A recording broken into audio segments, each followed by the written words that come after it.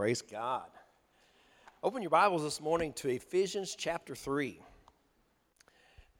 We started a series a couple weeks ago, and then we had the service last week with LaVon Chandler, and it wasn't an interruption at all. It was just an augmentation of God's grace. But we're talking about the fivefold revelation of grace that was given to the Apostle Paul. He starts out really basically saying, I've got a secret. He said there's a mystery that's hidden. It's been given to me, and now it's being revealed that the church might know about this. And it's the unsearchable riches of Christ, and it's grace. And we need to know more about this thing called grace. I think we've thought it's just kind of something that's just over there that, that God does for us, and that's good, but we haven't understood the power that's available to us through God's grace. It's His favor, how He extends His hand to us. It's like Him extending His scepter to us for removing the death penalty, but not only that, by empowering us to be who we are in Him. In Ephesians chapter 3 is where Paul tells all about this, and we'll drop in on verse 8. We read about the whole chapter the first time looking at this, but we just want to refresh our memories of what we're talking about and move on into this thing. Ephesians chapter 3, verse 8, the Apostle Paul says, although I am less than the least of all God's people, this grace, everybody say this grace was given me, to preach to the Gentiles the unsearchable riches of Christ. Everybody say, unsearchable riches of Christ. Do you believe that Jesus is rich? You believe He owns it all? Paul talks about the fullness of the Godhead being just in Christ bodily, just Him full, His fullness being in Christ, and that we then have access to that fullness, the unsearchable riches. Means that you could start searching and looking through. It'd be like, opening the door to a treasure room and start looking through, and you find more and more treasure. And the more you look, the more treasure you find. And if you keep looking, you keep finding more treasure, and you can never get finished searching for that treasure. Unsearchable riches. You can't even search that much. That's what we have through God's grace.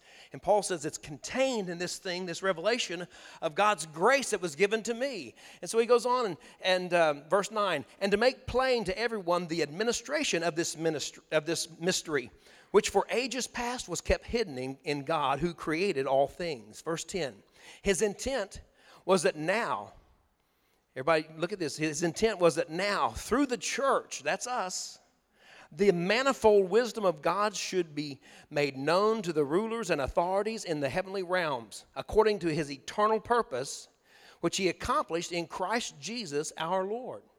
He accomplished this in Him.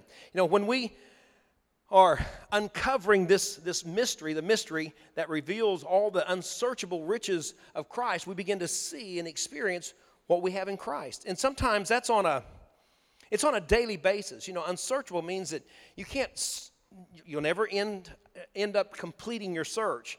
And the way I look at that is in my life, every day I face new challenges, new experiences, and God's grace is sufficient that in that particular instant, for me, God's grace is available.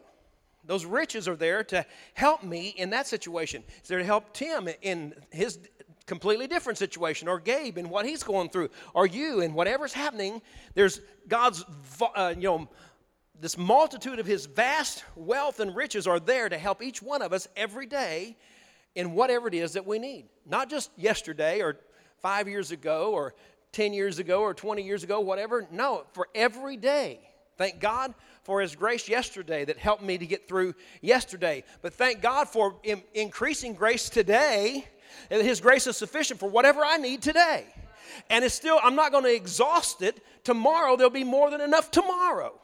And I don't have to worry about spending it all, because then for the next day or the next week, the next month, the next year, however long it is before He comes, there'll be enough grace to not just for me to get along, just barely make it, but for me to walk in victory in Him. Amen. Now, when you understand that, it's better than having 3 wishes. Remember that old thing? If you had 3 wishes, what would you wish for? 3 more wishes. That's the first thing. No, it's better than that because you don't have to wish. You have it. It's been imputed to you. It's been given to you. It's been put into you because you're an heir and a joint heir with Jesus Christ. Say, grace is good. Amen. It's good stuff. Now, verse 10, Paul says, he calls this revelation the manifold wisdom of God. What is that? Manifold wisdom of God. Well, mechanics understand that there's manifolds on cars. What is that? You know, a manifold has all these different forms of where it lets the exhaust out, or what an exhaust manifold has different ports on it, right, Danny Red? He knows about that. It means many different forms of God's wisdom. So that now through the church, the many different forms of God's wisdom can be seen, can be evidenced to the principalities, powers, to the rulers, and Satan can't understand, how does this happen when I think I've got them down, when I think I've got them licked, when I think that I've done all that I can do to get them where I want them. God works something else out, his many forms of wisdom, which comes with all his unsearchable riches that we have. You know, and verse 10 says his intent, God's intent is to make it known through the church, through you. God wants to show his many forms of wisdom through you. When you're going through difficulties and challenges, you know what? You can just say, okay, God, I thank you that you're going to show your many forms of wisdom. You're going to show how wise you are in solving this situation, and you're going to release your unsearchable riches to me, your grace to me in this situation. And then when you go to the doctor says, I don't know, I can't understand this thing. I don't know what happened. I know what happened. God in his many forms of wisdom just changed the situation. He turned it around so that it would confound the minds of the wise. People feel bad. They're running on their way to the emergency room. They'll call, pray, we're on our way to the emergency room, blah, blah, blah, blah, blah, blah, blah, blah. They've just been to their doctor. The doctor said, you know, go to the emergency room because this is happening. So we're praying. And everybody starts praying. They get there and say, well, I don't know what it was. They said I had gas. Or they don't know. It seems it's okay. Everything's all right now. I feel like such an idiot. Don't feel like that. You ought to jump up and say, praise God. God did it. He showed his many forms of wisdom. He showed his manifold wisdom, and he healed me on my way to the emergency room. Just let them confirm it. Amen. Well, if you're a born-again believer, then you're part of the church. You're part of the body of Christ, and God wants this revelation to be seen in you, and he wants it to be seen through you. Amen. We've got a great responsibility. But do you know what this revelation is? See, that's our problem, is the way that Satan keeps us fruitless, or he keeps us bound, is he keeps us from knowing all the riches that we have. We don't even know what we have. You know, we just think, well, I just barely get along. Thank God that he saved me. I remember when I was real little, my parents, they'd go to, there was a little church in Kent, Oklahoma. It's where they lived before they moved to Topeka, and they'd go back and visit every once in a while. And I remember the people there, and it was it was a small church, and it leaned more toward the holiness church, whatever, you know. And so people would stand up and testify. They could just barely had to hold on to the back of the pew to get up. I thank God that he saved me. He picked me up out of the mire and the muck. He set my feet on the solid rock, Christ Jesus. And I just hope that I can just barely make it in. If God sees fit, that I'll make it to heaven. I'm thinking, I thought Mama told me I was going to heaven. I don't barely make it in. Stuff. I'm getting nervous now. If they're not going to make it, boy, I don't know about me, you know. I'm starting to get nervous, you know. And it's just that, like, my goodness, you start to feel, like, please don't have any more testimony services. I'm feeling depressed. I mean, testimony service is supposed to make you feel good, you know, what God did for you. I'm like, oh, my goodness, you know, I don't know about this. Anybody heard any of those? Have you been around that? And, you know, it's like, you know, there's like, I just want to hear the gates click behind me when I step through those, you know, into heaven. I'm like, are you serious? I thought we were supposed to get a parade. I thought the angels were going to come out and rejoice or something like that. Wow, I thought at the rapture, if we don't die, I thought at the rapture we're going to go with Jesus, and we're coming in like with a parade. It's going to be triumphant. What is this barely make it in stuff? Wow. That's not the way it is, people. And Satan will push you down so low he can just step over and put his foot on your neck and hold you down and laugh at you because we're so timid. We don't know what we have at our disposal. Man, we need to wise up. We need to realize what we have, the unsearchable riches of Christ. Who are you? I'm a child of the living God. I'm the child of the God that spoke into nothing and created everything. And if I need something, He can speak into my nothingness and create whatever I need. Amen. And He's given us that ability. Amen. Do you believe it? Speak to yourself. Speak that creative power. That Hebrew word is bara, and it means to create. It means to declare, pronounce, declare, and create. That's what God did. He declared, He pronounced creation, and it happened. Hallelujah. And you know that's what He did to each one of us at salvation? He declared us to be righteous. He created us to be a new creation in Christ Jesus. He didn't work with our old creation, our old nature. He didn't just kind of make it over and say, well, I don't know. This is a pretty big remodel job we got here, I guess we'll try to fix it up as best we can, but I don't know how long it's going to last, You know what I'm talking about? Now somebody else, this will be an easy job. We'll fix them up. And then it's kind of like, in the body of Christ, we look, yeah, well, I know He's saved, but I bet He's just barely saved. Not like Sister So-and-so now. She really saved. She really saved. And when we get this saying, no, wait a minute. There's no difference in Christ. When He justified us, He declared us to be righteous. He didn't work with the old. He went out of nothing. He created a new Tim Olaf. The old is gone. The new has come. Isn't that good? And He doesn't look at the old anymore. He doesn't look into the chaos, the nothingness that was there, that was existing before He created. He now looks at the creation and says, that's what I've created. And He sees each one of us as He sees His Son, Jesus. Now I am in Christ. Christ is in me.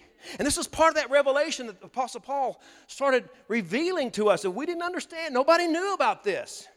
Justification, what? That means to be declared, created to be righteous. Not just, if you do enough, and we'll check it out and see, if your assets outweigh your liabilities, well, maybe we'll accept you. Some denominations teach that. That ain't right. God didn't look at that. He's not waiting. He's not having you try to fix your old self up. He, first of all, declared you're created to be new. That's what He did. When He looks down and sees us, He sees Jesus. And Jesus is standing there blocking out us. Here, Father, that's who they are. See me? Oh, yeah, we're still cool. God says, oh, yeah, we're still cool. Because He can't look on sin. So He sees us as full, mature sons of God. Amen. That's good stuff, huh? The problem is that we're not always like that in the natural. See, our standing is that we are with Him. We're seated in the heavenly realms with Christ Jesus. God, in His reckoning, He declared us to be righteous so that He could, see that the old sin, the penalty for sin has been done away with. But our state, how are we every day? Well, we keep forgetting that we are a new creation. Does that mean we're not saved? No, because God already created us to be righteous. I'm in a relationship with Him. I'm a child of God. Amen? Sometimes, your children, your natural children, sometimes they might not want to say that they're your child. They go out there and, they're going to do their own thing. I'll make my own identity, right? But are they still your child? Whatever they do, are they still going to be your child? Amen. There might be times where you don't like what they're doing or whatever, but they're still your child.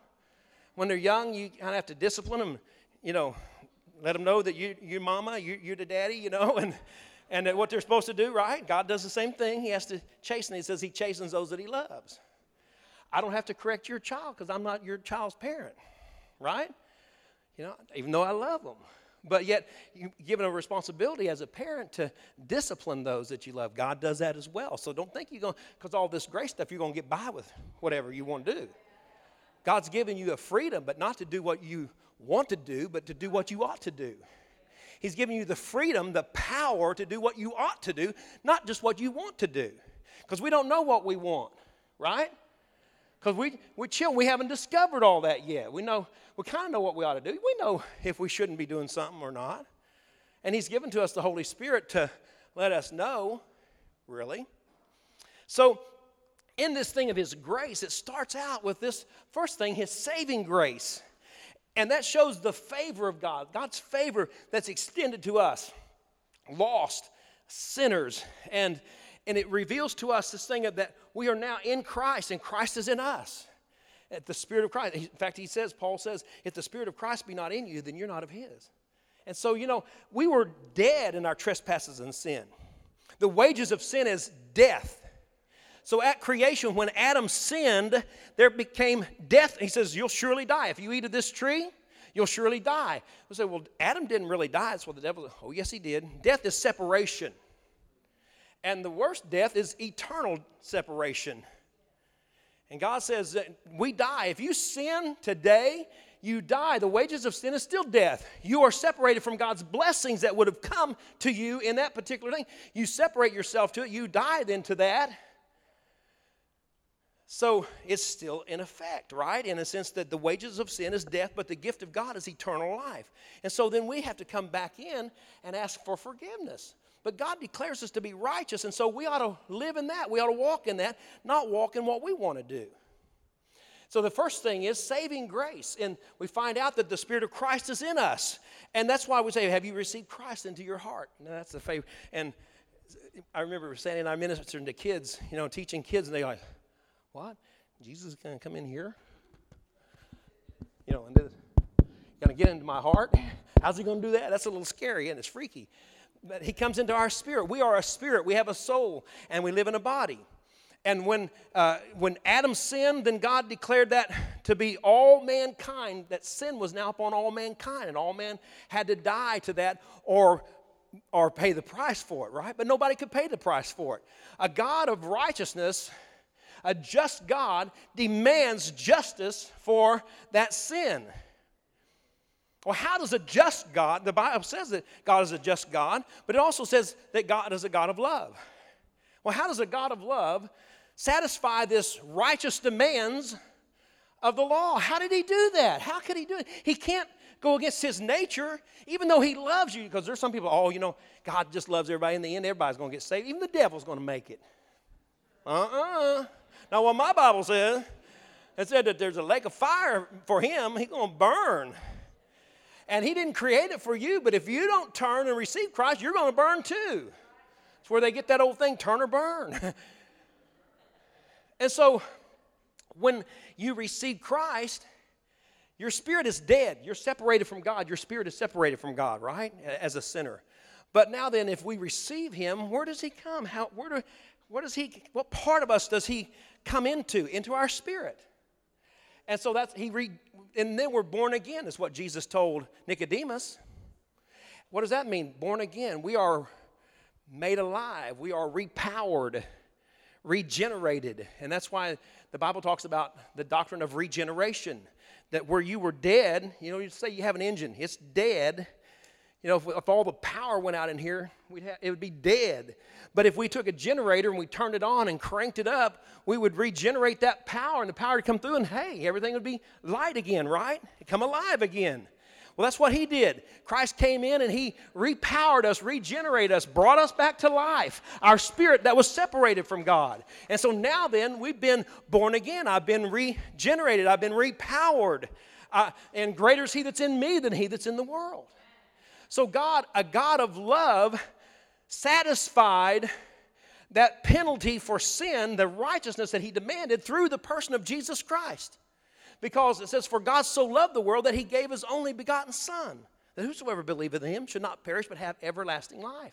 And God didn't have to, but he came in himself through Jesus and satisfied the righteous requirements of the law that needed to be paid. And no man could live it. No man could do that. But Jesus did. So he satisfied the righteous demands of a just and righteous God, and he satisfied the demands of a loving God by extending his love to all mankind through his Son, Jesus Christ. Praise God for his grace. Hallelujah. For by grace are you saved through faith. That's so amazing about God's favor. He even gives you a measure of faith to start out with. Wow. Amazing grace. He even gives us a measure of faith to believe. Wow, that's so amazing. So by grace are you saved through faith, not of works, lest any man should. But it's not on ourselves, but it's on what he did. So in this fivefold revelation of grace that the Apostle Paul had, we saw saving grace, which we begin to see the favor of grace. And then we're going to look at liberating grace, where we'll see the freedom of grace. Then we'll see enabling grace and how it's the finesse of grace, how he puts everything together, just finely tunes everything and gets it just perfect together. Then we're going to see promising grace. Hallelujah. Going to talk about the feasibility of grace and what he's promised to us, and hey, what's possible through living a life in the fullness of grace. There's a promise, amen, be called out of this thing, to be caught up and be, when he comes, for the Lord himself shall descend from heaven with a shout, with the voice of the archangel and the trump of God, and the dead in Christ shall rise first, and we which are alive and remain shall be caught up together with him in the clouds to meet the Lord in the air. There's a promise, amen, hallelujah. And then we'll talk about the benefits of grace, the future of grace, ruling and reigning with Christ. Do we even understand that? Hallelujah. It's going to be good. Amen. It's going to be good. Well, justification. So we understand that it's by grace in Ephesians 2:8. For by grace you have been saved. We have been saved. Everybody say, I have been saved. How many of you in here have been saved? How many of you are still saved? How many of you going to be saved? Of course we are, right? Because God never turns back on that. He created you, and so with nothing. He didn't look to see how good you were to create you. He didn't look to see how bad you were, to see if it was possible. He didn't come up and give an estimate and say, well, I don't know, this one's beyond hope. I might work on this one. He didn't come up and give an estimate.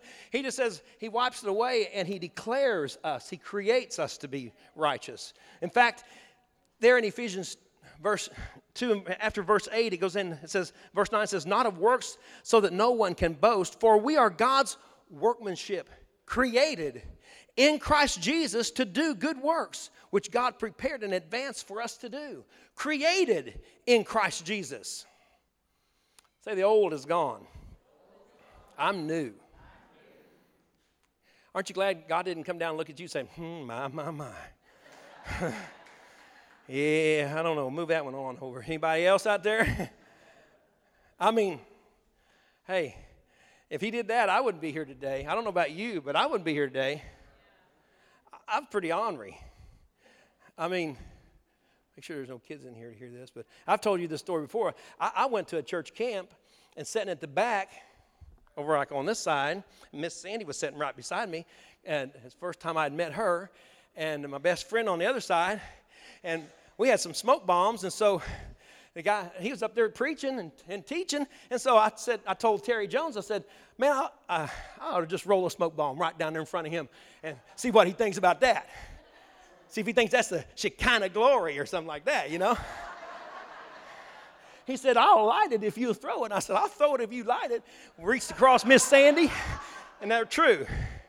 Lit that blue smoke bomb and rolled that sucker right down the aisle. Boom, boom, boom, boom, boom. He was standing right here and landed right in front of him. And you can see every place that smoke bomb hit, it blew out a blue stain. And Tommy Scott was standing there preaching, and it just, here came, it looked like the glory of God. He just folded his Bible and walked off. I thought, whoa, what does that mean? He came back with somebody else. And, it's like you can tell where it came from. It just leads right back there. That's pretty bad stuff. I mean, that's the only thing I'm going to tell you. There's other stuff. But I'm just saying, if God looked at that kind of, if that's what he looked at, there would be no hope. There would be no hope. In fact, I remember later on I was associate pastor of Tommy Scott's church in Tulsa, Oklahoma. And this happened in Topeka, Kansas when I threw the smoke bomb. And one morning in a staff meeting, I was sitting there and I just started laughing. He looked over at me because he thinks I'm pretty weird anyway. And so, and I said, I just had this thought. I said, I had this visual picture of that smoke bomb riding down in front of your feet. And I said, and he kind of looked, yeah. And I said, did you ever think there was any hope for me, let alone that I'd ever be on a staff with you? And he go, no, not really. And I thought right then, well, thank God that he doesn't look at that. Amen? Now, there might be some of your past that you can share, and there's a lot that you don't want to share. There's a lot of things I don't want to share. But God doesn't look at that. Aren't you glad? Aren't you glad that he didn't come down and evaluate whether or not he was going to invest his time and his character and his love and his favor, his grace in you? I don't know. You got a pretty bad track record. I think I'm going to move you on by and get somebody with a little better track record. Praise God, he doesn't do that. Whosoever will may come. And God wipes away the old, and he puts in the new, a new creation, and he puts Christ in us. The hope of glory is what it says. Christ in you, the hope, the expectation of glory, of his power, of his character, of his abundance, of his authority in us. Can you believe that? I can expect God's character now to be in me, where it used to be my character. What a character. But now I can expect God's character to be shown through me. Well, who is God? He's a creator God. He's a healing God. He's a declaring God. He's a loving God. All that character can come through me and you too. Praise God for his grace. Praise God for his grace. Hallelujah. So this justification, this thing, this big word, it's an act of God, not a process. It's an act where he declares you to be righteous. He declares you to be righteous. He forgives you. He pronounces you, and he makes a new record, moves your old record away and creates a new record that nobody can change. You can't even change it. It's a new record in you. And he declares you to be righteous. That declaring means he creates you to be righteous. You're a new creation. Now, when old comes, now here's the thing about liberating grace. Let's move on forward now to the next one, liberating grace. Here's the thing. If God has created, you're a new creation, and the hope of glory, the expectation of his glory, his character, his power, his authority, his abundance is within you, you can expect that, then why don't you live like it? If that's who you are in Christ, and that's the way God sees you, then why don't we live like it? Why don't we make our walk come up even with our who we are in him? How do we do that? We need his grace. Because I've been saved from the penalty and guilt of sin.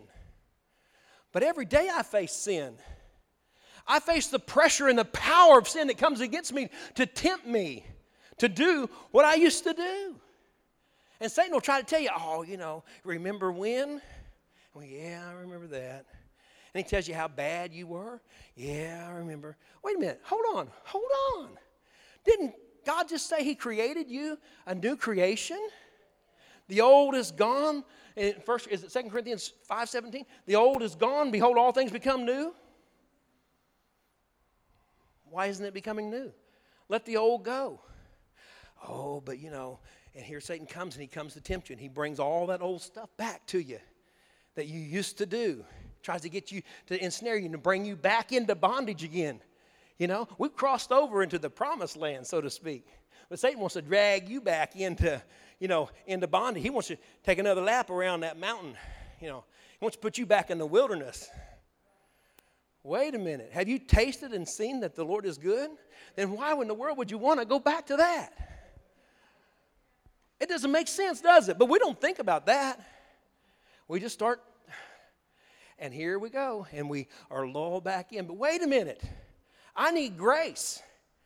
Grace is not just that warm, fuzzy thing that saves me. Grace is that desire and power to do God's will. So I come boldly before the throne of grace to obtain that mercy that I need and to find grace to help me in my time of need. When you're being tempted, is that a time of need? Absolutely. Do you need some help? Absolutely. Sometimes your old friends won't help you because they're mad that you're doing better than they are. They want to pull you back down because it makes them look bad, right? And you lose all your old friends because now you're not drugging with them or doing what you used to do with them, all that stuff. And so, they won't help you, so you need some help in this time of need. Where do you go? That old song, I go to the rock. When you need a friend, when you need a help, you go to the rock, Christ Jesus, amen? On that solid rock, I'm going to stand. I'm a new creation. The old has passed away. So you say, wait a minute, that's not me. That's not me anymore. I don't do that anymore. And so then you begin to live in that new life. Christ in you is the hope of glory, the expectation of His glory. So you walk in the newness of life. Walk in who Christ is. Who is He? We used to wear those bracelets, WWJD, and see all the stickers and stuff. And that's what we need to do. Ask, what would Jesus do in this situation? Well, He sure wouldn't go back and do that. Right? What would He do? And so that's what we do. And we walk then in the newness of life. Wow, Paul talks about this. I want to tell you something. The chapter in the Bible that literally set me free was Romans chapter 6. Why don't you turn over there? Because see, I got to thinking, how could I ever make it? How could I ever make it? Even though, Jesus, God loved me and I'm saved, but how could I ever make it? I could never be as good as so-and-so.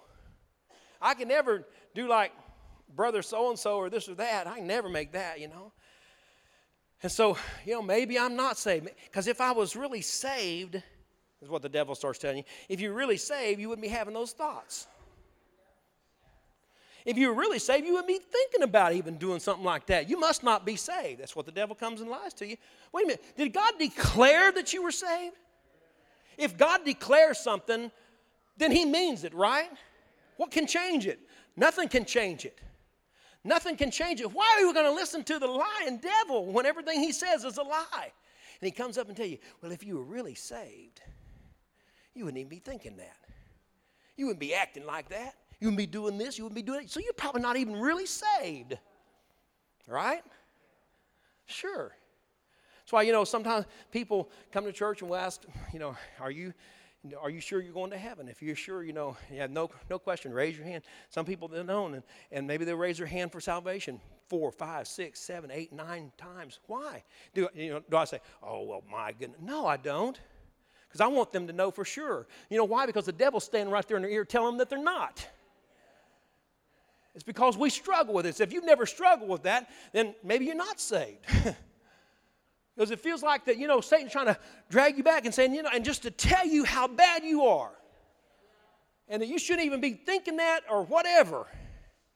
And so there's a struggle there. And so I thought, my goodness, I don't even know. And I read Romans chapter 6 that a man that wrote over half of the New Testament wrote, and I got a little encouraged.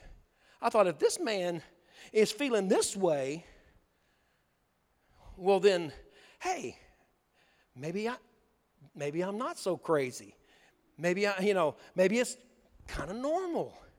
Look at Romans chapter 6. It starts out in verse 1 where Paul's getting this opposition from people saying, oh, well, you believe that grace stuff, that if God declares you to be righteous, then you can just do whatever you want to do. So His grace looks so good. Paul said, that's crazy. He says, shall I continue in sin that grace may abound? How shall we that are dead to sin live any longer in it? You hear that? He said, I'm dead to sin. So he says, shall we continue in sin? And in the NIV it says, what shall we say then? Shall we go on sinning that grace may increase? By no means. We died to sin.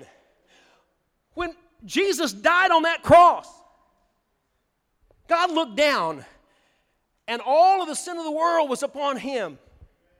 And that's when Jesus said, Father, why have you forsaken me? He thought that God had forsaken him, but God couldn't look on sin. He had to turn his head away because all of sin, your sin, my sin, everybody's sin was put upon Jesus, upon that cross. He died for sin. For sin. I mean, sin, all of sin. He died to sin, and it says once, so that we might live. And so the way that God sees us, then when Jesus died, when he was nailed to that cross, my old sinful nature was nailed to that cross with him. Your sinful nature was nailed to that cross with him. And so what Paul goes on to say here, we'll read it in a minute, he says, so if that's the case, then you got to count that to be done. The King James says, reckon it to be done. Paul was a Texan, you know that. I reckon so. You got to reckon it to be done. Count yourselves to be dead to sin so that you don't live in it any longer. How do you get away from sin? First of all, I'm dead to it. And Paul says, you know, if you die, you're free. There's another place he talks about in chapter 7 when he starts out the whole first part of chapter 7. He says, you know, if a man's married to a woman and he dies, she's free then from him. She's not, he's free from the laws of man because he's dead, so she's not married to him any longer. Well, so that's the same thing. If we died to our old nature, our old man, says, is your old man dead? She says, well, not yet, but he's almost dead. No. No, we died to our old man, our old sinful nature. We're dead to that. So if we're dead to it, then we're free from it, right? If it died, I'm free from that. I'm not tied to that anymore. That's what Paul goes on to say. So then we live in that. So he goes on to say, verse 2, by no means, we died to sin. How can we live in it any longer? Or don't you know that all of us who are baptized into Christ Jesus were baptized into his death? Now, see, God, when we accept Christ, when we receive him and his Spirit comes in and our spirit is made alive, now we're born again, we're repowered, we're regenerated, then God immerses us, he baptizes us, immerses us into now the body of Christ. We're in Christ, a new creation. The old is gone. All things become new. 2 Corinthians 5:17. So he says if we've been baptized or immersed into the body of Christ, you know, then that's showing we died then to that. So it shows his death is what he's saying. Now, when we have baptismal service, and we want to have a baptismal service, we just got to get a baptismal. So pray for us to get some. We might have to get a hog trough. Would that be okay? That probably match most of us pretty good. Hog trough. We used to use swimming pools, you know. That works out really good. But so baptism, when you go down into the water, that shows that you're dying with Christ. You're being buried with him. When you come up, you're showing, but wait a minute, I didn't stay dead. Just as Jesus didn't stay dead, he rose in a newness of life. I'm rising up also in a newness of life. To walk a new life, not to walk an old life. And that's a testimony. Everybody that saw that, it was a public testimony. It was an outward expression of an inward work. I died with Christ. Now I'm rising up in a newness of life. You watch my life. I'm going to walk a new life. My old man, my old nature is dead. That's not me anymore. I died. And so it was a public statement of saying, I died to that person. That's not me anymore. I'm rising up. Now I'm a new person. So he says, we were therefore buried with him through baptism into death, in order that just as Jesus was raised from the dead through the glory of the Father, we too may live a new life. We can live a new life. When I was associate pastor, Sandy and I was on staff at Beams of Light in Tulsa with Brother Scott. We all shared pastoral duties, and I got a call that a lady was about to commit suicide. And we were singles directors at that time. We had the Yes Group, Young Exciting Singles. Anyway, so they called us to go and minister to this lady. She was about to commit suicide. So we go down there, and I don't know, Sandy's talking to her. And I said, so you want to die, right? And she goes, yeah. I said, okay, let us help you. Boy, that got a response. Not only from her, but from Sandy too. Like, what? Are you, what? Dr. Kevorkian, we don't hear about him. Did he die? I guess he died. He used to be the one to help everybody die, you know. Anyway. So I said, well, we can help you. She was like, well, wait a minute. I don't know if I want to do that right now or not, you know. Yeah, we're going to help you. Because you don't like your life? No. And all this has been going, oh, it's terrible. It's horrible. You don't like it, right? It's horrible. Terrible. You don't want that anymore. You just wish you could just start all over new, you know. I said, okay, we can help you with this. Boy, I didn't want to reach in a pocket. She'd have been thought of getting something. And I said, the Bible says that we can die to our old self and we can be born again, we can walk in the newness of life. And I began to just express to her about justification and declaring to be righteous and walking in newness of life. And it's like, really? Yeah, you can do that. You know, Satan wants to take you out, kill, steal, and destroy. But God's got a whole lot better way. You just count yourself to be dead. He already sees you to be dead on the cross anyway. All you got to do is count that done. Now then say, I got a new life. I got a new life. I mean, how many of you want a new life? Amen. You don't want to go back to the way it used to be. Amen. Remember that? You used to think, okay, I've worked real hard all week. Now I'm going to go out and celebrate on the weekend. On Saturday night, because it's Saturday night, I deserve to go out and just get plastered. Go clubbing, I'm going to party up. And, you know, before you know it, you're gripping hold of some porcelain with your head in a place that a head wasn't supposed to be. That's why in the Navy, they call it the head. But no, that's not where your head's supposed to be. I mean, you know, and really? You paid to do that? Isn't that stupid? And you wake up feeling worse than you did. You know, you got to have all day Sunday just to try to recuperate to go to work on Monday, and then you feel horrible Monday. That's why everybody hates Mondays, because they mess themselves up so bad on the weekend. Because we were free, right? Wait a minute, free? Was that free? Oh, no. Didn't you feel like that? How many of you say, man, I did some stupid things in my life. Man, I did some stupid things. I can't believe I did that. Of course, and you want to go back to that? I don't think so. And so you can just take all that and just say, you know what, I messed up. Boom. And it's better than a video game. You got a new life. You know, you can go to new levels now. You can go ahead and rack up all these points. Why? Because we're going to heaven. We're not going to hell. We've got a new life, and that's what Paul says. He says that Christ was raised from the dead through the glory of the Father. We too may live a new life. Verse 5, he says, if we have been united with him like this in his death, if we've been united with him on the cross, if we died, if we see ourselves as dying with him on the cross, uniting ourselves, identifying with him. You see, baptism is the doctrine of identification. God identifies each one of us with Jesus in his death, burial, and resurrection. We need to identify ourselves with Jesus, right? Identify ourselves that we died with him, but he didn't stay dead. I've been to the tomb there in Israel. I've been to the tomb, and it's empty. We've been to China. We've been to foreign countries where all these other, we've been to India. I want to tell you, Buddha is still dead. He's in Buddha's tomb. Hare Krishna, he's dead. All these people, they're dead. All those other gods are dead. In China, that's why they don't believe in God, because all these emperors that said they were God, they died. And they said, oh, well, they were just a man, so they don't believe in God anymore because a man said he was God, and he died, and he's still in that tomb. I want to tell you something. Just like I told that guy in China when we were there, I said, but our God is not there. He's not in a tomb. He rose. Jesus rose. So he didn't stay dead, and you don't stay dead. Don't live in your trespasses and sin, but be alive unto God. And Paul says, if we've been united with him like this in his death, verse 5, we will certainly also be united with him in his resurrection when he rose in a newness of life, and also in the resurrection for all eternity. Amen? Hallelujah. That's some promising grace right there too. Verse 6, here it is. Look at this.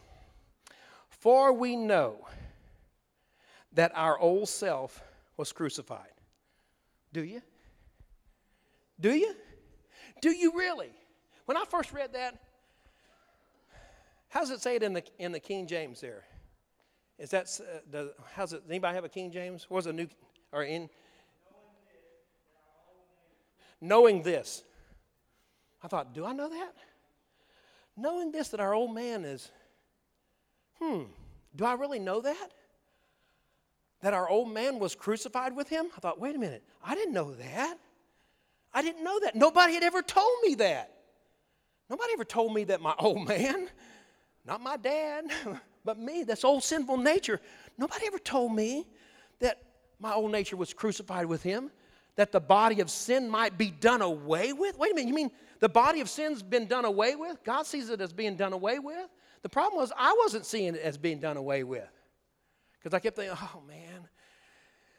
Yeah, well, you know, my grandmother, she's Scotch-Irish, and I got a temper like my grandmother has a temper because that's just the way it is. That's, you know, that's ethnicity. That's what it is, you know. Oh, wait a minute. No, I'm dead to that. I don't have to have that temper anymore. Amen? I told you about some of that. That time when I jumped out of the car and started running down through some apartments and chased those 4 guys off that was throwing stuff in my car. And I thought, I just flashed. Anybody ever do that? Just flash. And then all of a sudden you think, oh, wait a minute. What am I doing? That probably isn't smart. I'm by myself down here in the back alley of some place chasing 4 guys and I left my bride out there in my car with the doors open and the car running. Somebody could steal my car and Sandy couldn't do anything about it. No. I mean, you know, stupid things. So I don't have to have that type of temper anymore. Amen?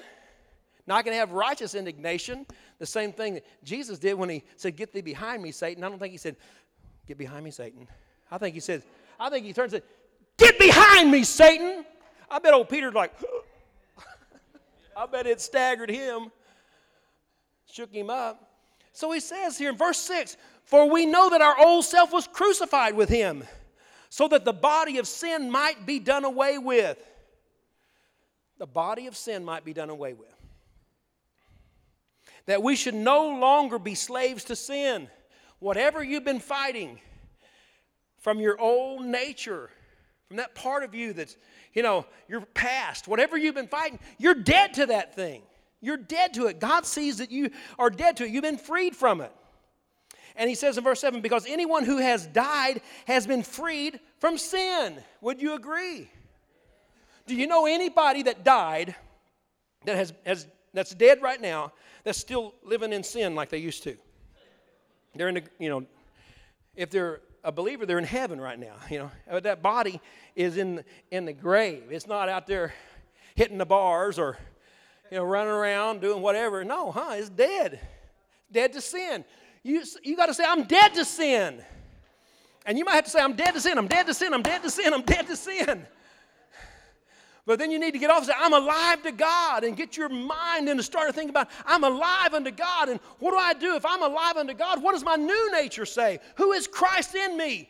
He's the hope of glory. He's the expectation. I have the expectation of His glory, His character. He wouldn't do that. So because I love Him and He loved me and He set me free from this, I don't do that anymore. That's called sanctification. If you want a big doctrinal term here, that's the doctrine of sanctification. Now, justification, you've been declared to be righteous. It's an act. It's not a process. But sanctification is a process whereby I become more and more like Christ. Old things are passed away. Behold, all things are becoming new. I'm walking in a newness of life. Today, I'm going to walk in the newness of life. You know, and I'm pulling away from this, and I'm going to walk in a greater newness of life, and a newness of life, and more, and more, and more. Do I ever get rid of that old nature? No, it's still there. Paul said the flesh battles against the spirit, and the spirit battles against the flesh. Oh, wretched man that I am, one that's wore out after being struggling. Who shall deliver me from this? He said, thank God through Jesus Christ my Lord. Man. Every day. Paul said, I die daily. When I read that, I thought, yeah, I know what you're talking about. I know exactly what you're talking about. And sometimes it's 4 or 5 times a day, 30 or 40 times a day, 50 or 60 times a day. I mean, I'm dying to myself. No, that's not me. I don't live. That's not me. That part of me is dead. I'm alive unto God. Amen. Anybody real in here? Anybody want to get real in here? And that's how you do it. You walk away from that thing. And I'm walking further and further away. And you know what? If I ever turn and go back, you know what? It's easy to fall.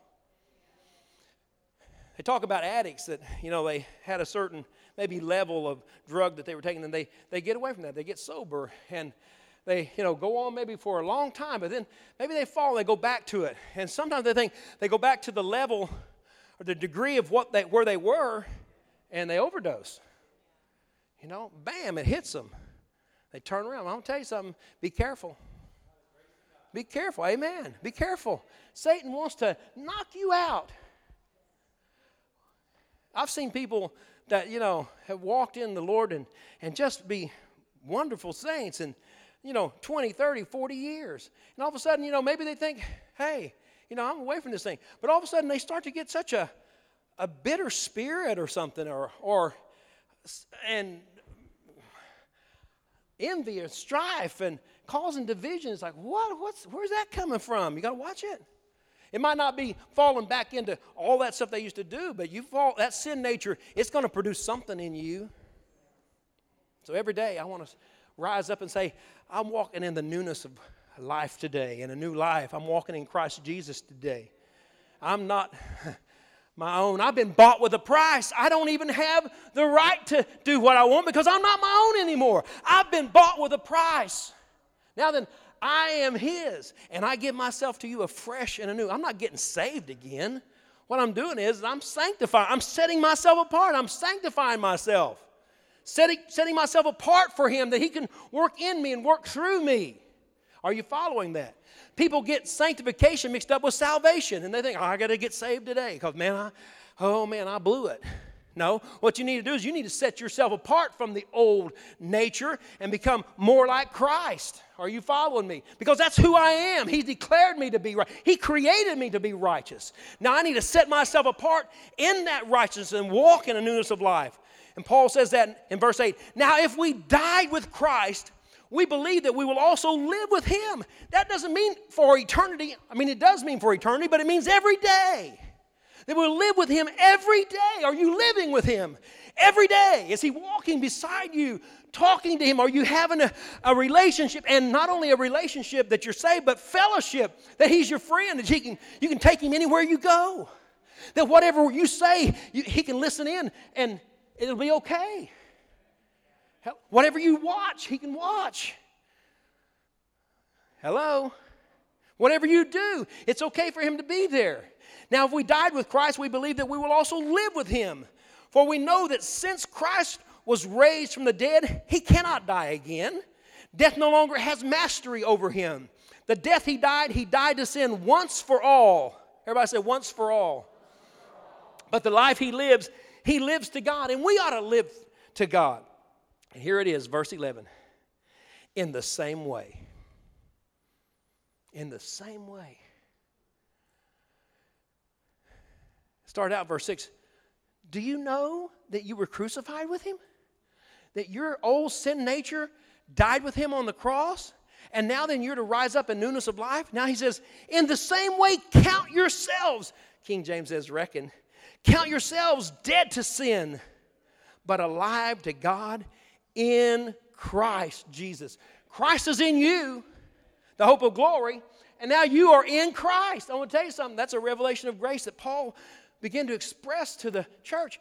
Christ is in you, the hope of glory, but you are also in Christ, and you're in Him, a new creation. Now live like it. Make it real. What God declared, make it real here where you live. Not always easy. That's why we can come boldly to the throne of grace. But Satan will lie to you and tell you how bad you are, how you don't deserve anything from God, and you won't even come to His throne because you're afraid He's going to slap you into whatever. But we come to Him boldly and obtain mercy. Father, I fell. I gave in. And man, you feel bad. But it's not about feeling. It's coming before the throne of grace to obtain mercy. Father, forgive me. Where I fell. I receive your mercy. I receive your forgiveness. Now I receive your grace to help me in this time of need. And then receive it. Problem with forgiveness is we don't receive it. People say, well, if you're saved, you won't sin anymore. Oh, really? John said in 1 John says, he that says he has no sin lies and deceives himself. You think sin isn't in you? Iniquity is self-willfulness. That's doing your own will. Let me tell you something. You can be saved a long time and still fall back into doing your own will. And you can get so spiritual that Satan, even a religious spirit, come in, slapping you around, and you think that your will is God's will instead of God's will being your will. That's why we surrender. That's why Jesus told us when he was telling us how to pray, thy kingdom come, thy will be done here on earth as it is in heaven. You ought to pray that prayer every day. Not as a religious thing of thinking you're getting saved, but you ought to pray it and listen to it and what you're praying and remind yourself that you need to forgive others. Before they get a chance to offend you, forgive them and walk in forgiveness and receive forgiveness for yourself. And then set yourself apart that your mission for this day is bringing about the kingdom of God where he rules and reigns. Because if we're ruling and reigning with him, man, when I step into a hospital, I say, oh, wait a minute. Now, this hospital belongs to the kingdom of God. Every doctor, every nurse in here is working for Jesus. They're under his direction, under his control. In 1945, B-25 bomber, well, it was a bomber, but it had been changed into a personnel plane, flew into the Empire State Building. 9/11, they crashed into the Twin Towers. They were all glass, but the Empire State Building is steel and brick, buddy. It busted a 20-foot hole in it, but it didn't knock it down. Killed 3 people in there. One lady was in an elevator shaft, and it hurt her. They fixed her all up, put her back in another elevator, and said go down to the lobby 70 floors below, and the cable broke, and she fell 70 floors and lived. Anyway, that's a cool story. You need to read about that. But anyway, along that line, in that subway there, where they built the subway, right over there by the Empire State Building and stuff, well, there was a place where they had made this dock of where they could load stuff onto the subway trains. And President Roosevelt used it because he was in a wheelchair. Didn't want everybody to see he was in a wheelchair, so he used it to get on the train. And so there was this elevator that went all the way down to the basement, and it was a clear shot there. And so nobody really knew about it. They kind of kept it secret so that the president could use it. Well, when George W. Bush was president, he was making a speech in that hotel that was right there by the Empire State Building where the lady fell 70 floors. But anyway, and so he was making a speech there, and the main guy for the subway was inspecting the subways. I mean, he's it. He is the man. And he had to make a subway inspection. And he comes right by that secret place where they go all the way down to get on the dock to that special hidden tracks down there. And the Secret Service is down there patrolling because the president's up above. They're watching everything. Not only snipers on the roof, but they're down there. And so they come up and they stop them. And I'll say the CEO of the subway. And they said, no, you can't come here. And the guy that's with him said, hey, he's the head of the subway. He says, not today. Not today he ain't. Because the president's there. We're taking this part of the subway for the president. Okay? Let me tell you something. Wherever you are, you occupy it. And if Satan might have been the king of it that day, but not today he ain't. Because I'm here. Jesus is here. Where you go, Jesus goes with you. And wherever you set the sole of your feet, that becomes the kingdom of God. And so we're to go and bring about the kingdom of God every day. And it doesn't matter what Satan's done or what's happened there. But not today it ain't. Well, people always die of this. Not today they're not dying of this. Because now we've already brought this into the kingdom of God. I step on an airplane. All of a sudden, just like when the president steps on whatever airplane he's on, they got 2 Air Force Ones, but if he would have stepped on they just go out and take an airplane, that becomes Air Force One, because that's where the president is. When you step on an airplane, that becomes Heaven One. That's the kingdom of God. That's the airplane for the kingdom. Step on there. All right. Y'all, pilots, thank y'all for serving me today. I don't really say that, but that's what I think. Everybody on there, they're serving Jesus, and I am his representative. I'm his ambassador. Never had a problem yet. Had a couple of hydraulic leaks. A little scary, but I had to pray through that, but that belongs to Jesus. So how can you advance the kingdom when you're living in sin? That's why you got to count yourself to be dead to sin, but be alive unto God, because we got a job to do. We got to advance the kingdom of God. And we got to express and let the grace of God, his favor, his influence flow out of us, through us, to whoever we come in contact with. That the glory of God, his abundance, his power, his authority, his wealth, his character can be seen through you. Let's pray. I could preach all day. But I'm going to give a little grace this morning and a lot of mercy, and we'll shut this down, amen. But we're going to talk about this because, people, we got to get this. We got to get this. The devil will cheat you out of miracles. He'll cheat you out of victory in your life. He'll try to keep you down here but we're not staying there. We're going on, amen. We got the best message on the face of the earth. When people hear about the grace message, it sets them free. There's people that think they're so frustrated because they're afraid they can't stay saved today. That's horrible. Whom the Son sets free is free indeed. I don't have to worry about that. I used to be so afraid, and I never really ran any race. I didn't run a race for Christ. I was just trying to stay saved. And I was having a hard time doing that because I didn't understand it. But when I realized that, wait a minute, God declared me to be righteous when I receive His Son Jesus. When I believe on the Lord Jesus Christ, I'm saved. I've been created righteous. I've got a new record. Nobody can change that record, not even me. I can walk out of fellowship with God, but I'm still His child, and He will chasten me. I've been whooped. You know, a whooping is a lot worse than a whipping. And I've had some whoopings from God, and they ain't good because I was going my way. He yanked my chain. I said, no, you're going this way. No, I got to pray because, we could just, like I said, we got to just keep on preaching. Are the Cowboys playing at noon today? They are? Texans aren't, so I'm not too worried about it. But well, I didn't hear that. By God's mercy and His grace, I didn't hear that. I didn't. I really didn't. Well, let's pray. Praise God. I tell you what, it's been a good service today. God showed up today, amen. God of miracles come down.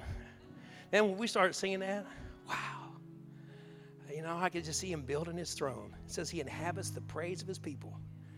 God of miracles come down. You know, He just is waiting for us to invite Him. He won't push us. He won't impose Himself upon us. He won't make us do anything. But man, when we recognize Him and we love Him and we say, oh, I want you in my presence. That's like a little child coming up and said, Daddy, come on, can I be with you? Oh, yeah. Oh, yeah. Wow. God of miracles come down. I just saw Him build His throne here today. I hope that there's some things in this message that set you free. Maybe you're saying, well, you know, I'm already over all my addictions and all that stuff. And watch out. Watch out. When you thinking you're all that, Satan will walk up and slap you on the blind side. So when I think that I'm doing fine, that's when I need to hit my knees at the throne of grace. Say, Lord, I need your mercy because I'm getting a big head here. I think I'm just living so right with you. Lord, I want to humble myself and come back and realize I'm nothing without you. There's so much more of your unsearchable riches that I need to explore, and I haven't even tapped into any of them. Your love is so amazing. I just want to experience it, and I want your love to shine through me. Lord, I want to walk in a newness of life today. I don't want to be like I was yesterday. No wonder that the Christian life is so boring to a lot of people because they're just living on yesterday's stuff. Man, there's new manna every day. Sometimes we get so bored with manna, but we forget that it's a miracle that's even being produced. If you're here today and you're not sure that you have a relationship with God, you've never received His love gift of Jesus so that He could declare you to be righteous. If you've never done that, we want to pray with you right now. You're living way below your privileges. You got too much to win to lose. So if you're not a child of God today, if you're not sure that you're going to spend eternity in heaven, just raise your hand wherever you are. If you're not sure, I don't care if you raise your hand 100 times. I don't care if you've been in church all your life. You know, if you're not certain that you're a Christian, it's all been for nothing. You need to know that you know that you know that you're a child of God. That when Christ died, you died with him. And that you're going to spend eternity with him in heaven. Anybody here today, you're not sure? Amen. Looks like we're all Christians. Wow, Lord help us. What a mess. What a mess. Right? Yeah, really. I mean, if we look at ourselves, what a mess. But for the grace of God, you've heard that, but for the grace of God, there go I. Are you glad for his grace? Some of you that's really had a life of sin, you really appreciate it. You really appreciate it. But let me tell you something. Today, count yourselves to be dead with Christ on the cross. That old sinful nature died with Christ on the cross. You might not be drinking or drugging or, running around. Lust might not be ruling in your life, but it could be envy and strife, division, backbiting, gossip, whatever. So count yourselves to be dead to sin. Sanctify yourself today.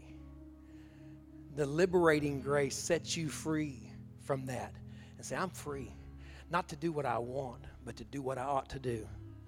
I'm free to live that life that he has for me. If you're not experiencing the full riches of Jesus Christ, then be free. You're free to do that. You're free to do that. And just say right now to the Lord, I'm going to live in a newness of life. I'm going to begin to walk in that newness of life. I'm going to walk in your glory, in your abundance, in your authority, in your power, in your wealth, in your character. In your character. Christ in me, the hope, the expectation of glory. Father, right now, we do that at your throne of grace. We're not timid. We're not going to let the devil tell us how bad we are. We're going to thank you for how good you have created us. We're now the righteousness of God in Christ Jesus. The old has passed away and all things become new. We're not going to walk in the old things of life. We're going to walk in the newness of life. And we set ourselves apart right now to walk in that newness of life. Lord Jesus, forgive us for where we missed it, where we've gone our own way, where we've fallen short. Forgive us. Thank you for your mercy. Thank you for your grace that is sufficient for us. Thank you for your favor. Thank you for your favor that we are heirs and joint heirs with you. Thank you for your power to do your will. You even give us the power to do your will. You give us the desire to do your will. Restore that desire. David said, create in me a new heart, a right spirit. Create in me. You created us to be righteous. Now we're saying, Father, help us. Give us the power to walk in that thing. I've been saved from the penalty and guilt of sin, and I am being saved every day from the very power of sin that would try to pull me back into my old self. Thank you for salvation that is past, present, and future. I'm being delivered, set free every day from the power of sin that would try to hold me in its grips by considering myself, reckoning myself, counting myself to be dead to sin but alive to God. Do that right now. Do it right now. You got a newness of life. It ought to feel good. It ought to feel really good. And let me tell you, you can live that every day, every minute. Do it. Set yourself apart. Sanctified. Amen. Sanctified. That's what it's really about. Being set apart. I've been saved. Now I'm being saved today because I'm walking in it. I'm making it real in my life. I'm living like a person that's saved. Amen. Hallelujah. Amen. Let's stand this morning. Thank you for your grace. Amen. Father, I thank you for your blessings, your goodness, for your favor. Father, it rests upon us. You have extended it to us. Now, Father, it's real. We're calling it into existence. What you have extended. We're making it real. Your favor rests upon us. We're going to walk in your favor and your favors right now. We're going to walk in your grace. It's coming into our life. Goodness and mercy follows us. Blessings overtake us. We are the head and not the tail. We're above and not beneath. Father, we are heirs and joint heirs with you. We're going to live like it, and we're going to see it come into existence in our life because we're not separated from your blessings. And we thank you for it, Father. Bless your people today, Father, in Jesus' name. And everybody said, amen. God bless you. Hug somebody's neck.